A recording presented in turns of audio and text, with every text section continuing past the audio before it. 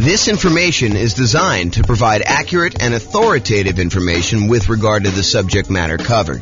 It is offered with the understanding that the presenters are not engaged in rendering legal, accounting, or other professional services. If legal advice or other expert advice is required, the services of a competent professional should be sought. Welcome to the Norfolk Real Estate Investing and Real Estate Financial Planning Podcast. Learn all about investing in real estate in Norfolk, Virginia, with a combination of real estate financial planning and modeling with numbers specific to Norfolk, plus syndicated, more generalized recordings of live and pre-recorded real estate investing classes, not all of them specific to Norfolk. Be sure to stay tuned after the podcast for a message from our sponsors. All right. Good morning and welcome, everyone. I am James Orr, and today we're going to do a special mini class. Today we're going to talk about down payments for various loan programs for real estate investors. And so we're not going to cover like a wide range of financing. I've done 2-hour, 4-hour classes before on all the different things about financing and how they all work. But today we're really going to focus in on just the down payment part of it. And there's a lot more to know, and there's a lot more we're going to cover in future classes. However, today is just about down payments. So let's jump right in. So before I get too deep into the down payments, I want to tell you that these programs change over time. It wasn't that long ago that we used to have a 1% down conventional loan program that a lot of nomads or house hackers would use for stuff, but that has since gone away. And by the time you listen to this, because recordings kind of are a snapshot in time, and in the future, you may run into something that's completely different, you should always check with your lender to see what the latest options are available to you. So I'm going to cover what it is as of today, and this is March 10th of 2023, but realize this is a really good overview of the different kind of loan programs and what the down payments are. However, you should always check with your lender to find out what the latest stuff is and to make sure that the ones we're telling you about are still available in their current form, and find out what else is available, what has changed since this date. So make sure you check with the lender to find out what the loan program is, and that'll help you a lot. Okay. So a lot of what I'm going to be covering here on the next slides, one slide is going to go over all the different down payments, but a lot of what I'm going to cover on the next slide, we're talking about the minimum down payment you could use if you wanted to get that loan program. So we'll talk about, FHA being a 3.5% down loan program. However, you could decide, and in many cases, you should decide, because it will be advantageous to you to put more down when you get certain loan programs. And we're going to do an entire class on this idea in the future, and I'll show you how the returns change and the characteristics of risk change based on how much you put down on a particular loan. But today, for the sake of this particular class, we are focused only in on the down payment, and specifically the minimum down payment you could put down in order to get these particular loan programs. Okay, this is it. This is the whole thing, okay? So these are the different down payment programs, different loan programs, and the different down payments that they require. And I broke them into kind of like two major categories. I call one category the owner-occupant category, and the other one the non-owner-occupant category. And you might be thinking to yourself, James, I thought the name of this class was something like real estate investor with down payments for various loan programs for real estate investors. So why are you even talking about owner-occupant loans? Well, the reason I'm talking about owner-occupant loans is there are strategies that a lot of real estate investors use where they get owner-occupant loans. They opt to move into the property as part of their real estate investing strategy. So, for example, some people want to do house hacking. They want to buy a property where they rent out a part of the property to someone else. The most common example of this is imagine buying a duplex. When you buy a duplex, you move into one part of the duplex in many cases, and then you rent out the other side. I think the dream for a lot of house hackers is to go buy like a fourplex where they could rent out the 3 other units, they could live in one, and the rents from the 3 other units will cover all of their payments on the entire thing so that they're living for free. I think that's a dream of a lot of house hackers. So some of these owner-occupant loan programs could be used for house hackers or nomads. Nomads, if you remember, are people that buy a property as an owner-occupant. They get owner-occupant financing, sometimes nothing down financing, sometimes very low down payment financing. They move into the property for a year, at least a year, And why is it a year? It's a requirement of the lender in most cases. So the lender's going to say to you, hey, listen, we'll give you this owner-occupant financing, this really good, desirable owner-occupant rate, which is usually better than the investor rate. And we'll allow you to put less down in order to buy this property. But we require that you move into the property within 60 days and that you remain in the property for a full year. After the year, you can move out and convert it to a rental if you want to. But for the first year, you need to be living in that property.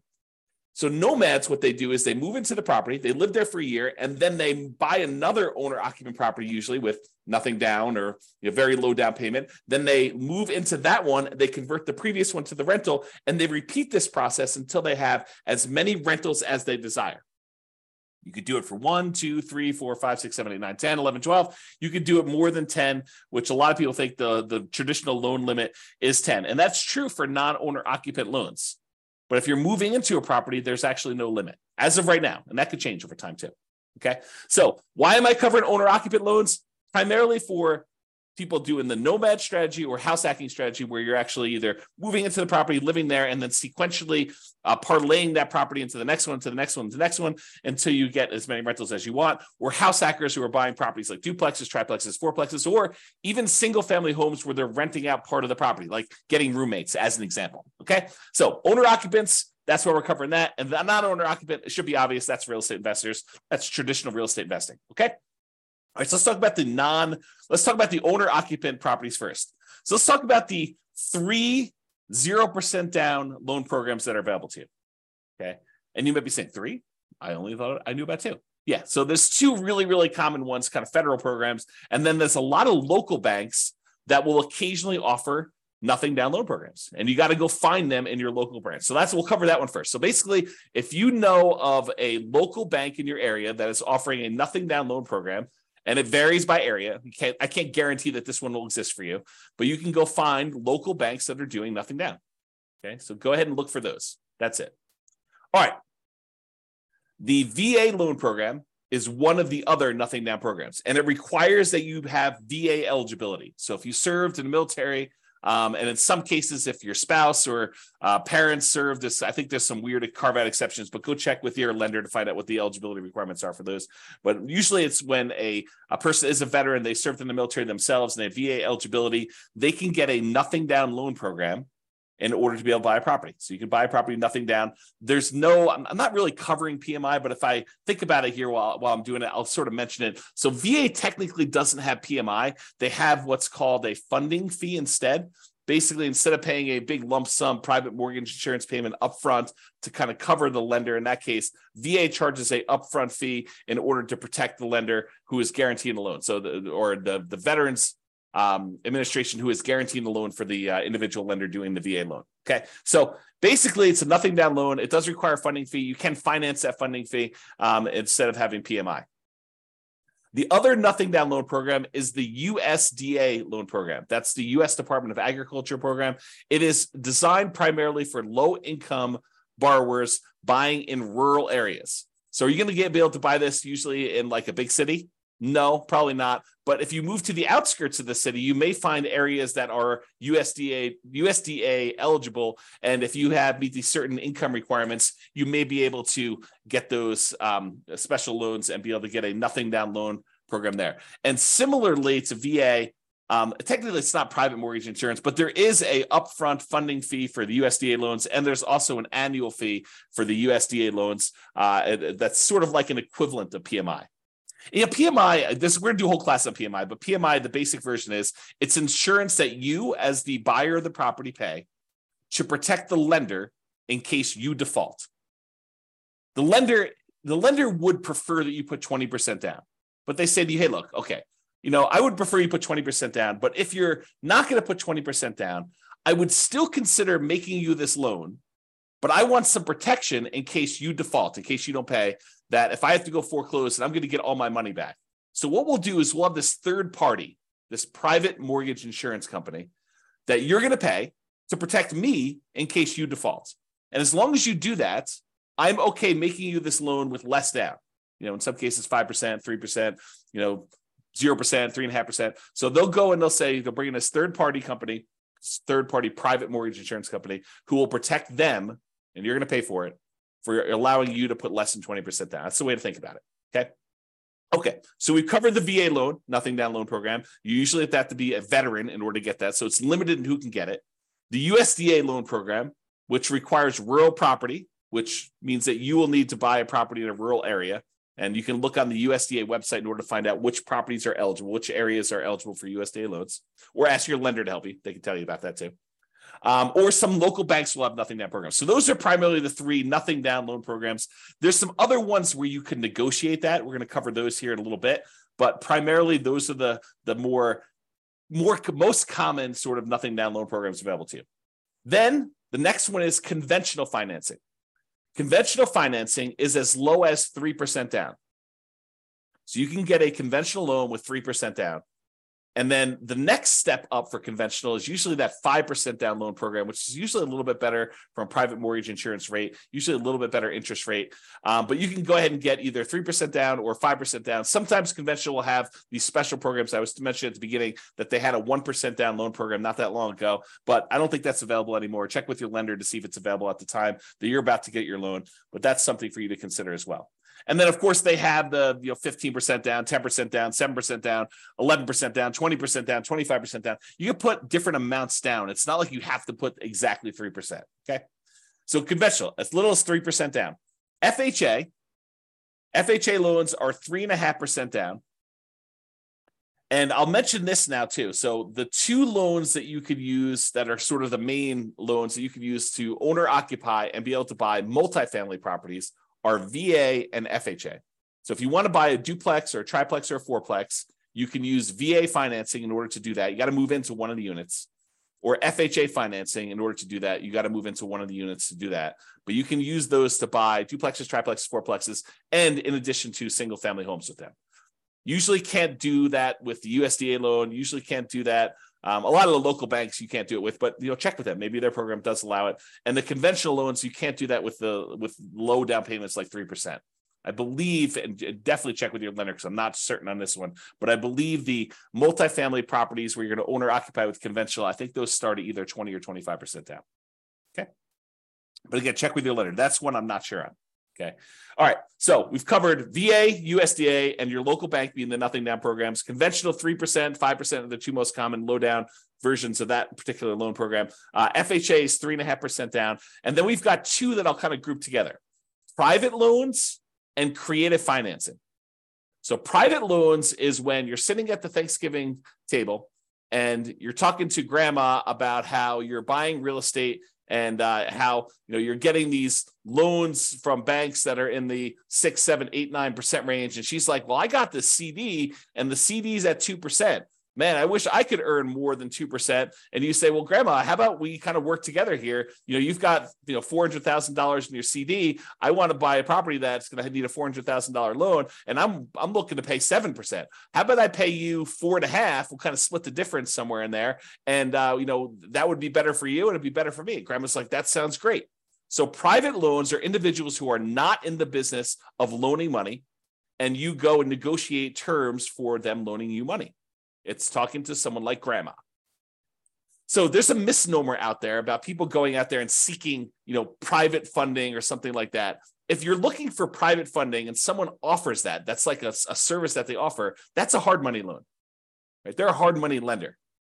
Okay? They're not really doing private loans. That's sort of like an individual who's not usually in the business. That's how I differentiate them in my head. Some other people may have different definitions, but that's how I differentiate them. A private loan is someone that you go to that you're asking to make a loan who's not typically in the business of loaning money.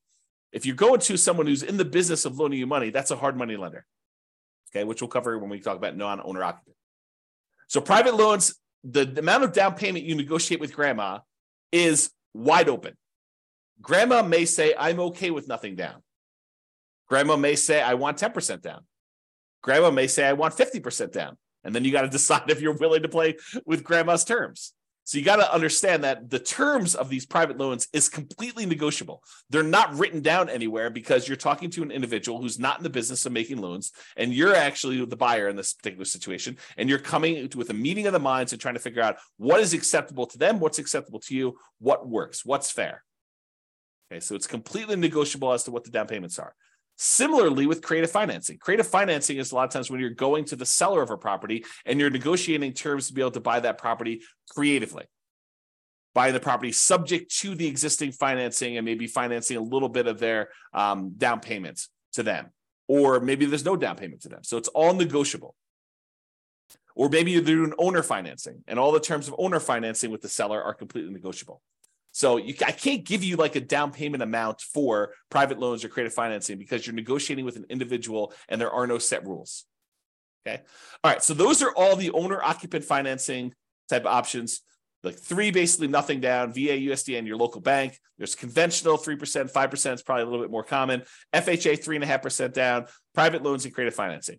Now let's talk about the non-owner occupant investor loans, which is probably what you're more familiar with. I'll start with conventional. There are, as of right now, 15% down conventional non-owner occupant loans. You could buy an investment property with 15% down. Now you're going to have a slightly higher rate and you're going to have private mortgage insurance because you're putting less than 20% down usually on those loans. Okay. Or you could bump up to 20% down and you could have no PMI. And a lot of times people will actually voluntarily put more down when buying conventional loans, non-owner occupant, because the interest rate tends to improve. And the jump usually from 20% to 25% is usually significant enough that if you can, it's probably worthwhile doing that to improve cash flow, which we will talk about in another class. Okay. But conventional, as low as 15% down with PMI, 20% down without PMI. Hard money loans, we talked a little bit about that. We talked about private loans. Hard money loans are for people in the business of loaning money. They typically are short-term commercial loans. Think a loan for someone doing a fix and flip, and that's probably the most common version. They want to go buy a property that they're buying at significantly below market because it needs a lot of work. They're going to a hard money lender, and the hard money lender says, okay, I'll loan you 70% of the after repaired value of the property. And I will loan you that for 6 months so that you can get the property, purchase it, rehab it, and then refinance it or sell it and get out of that loan. And these can be nothing down.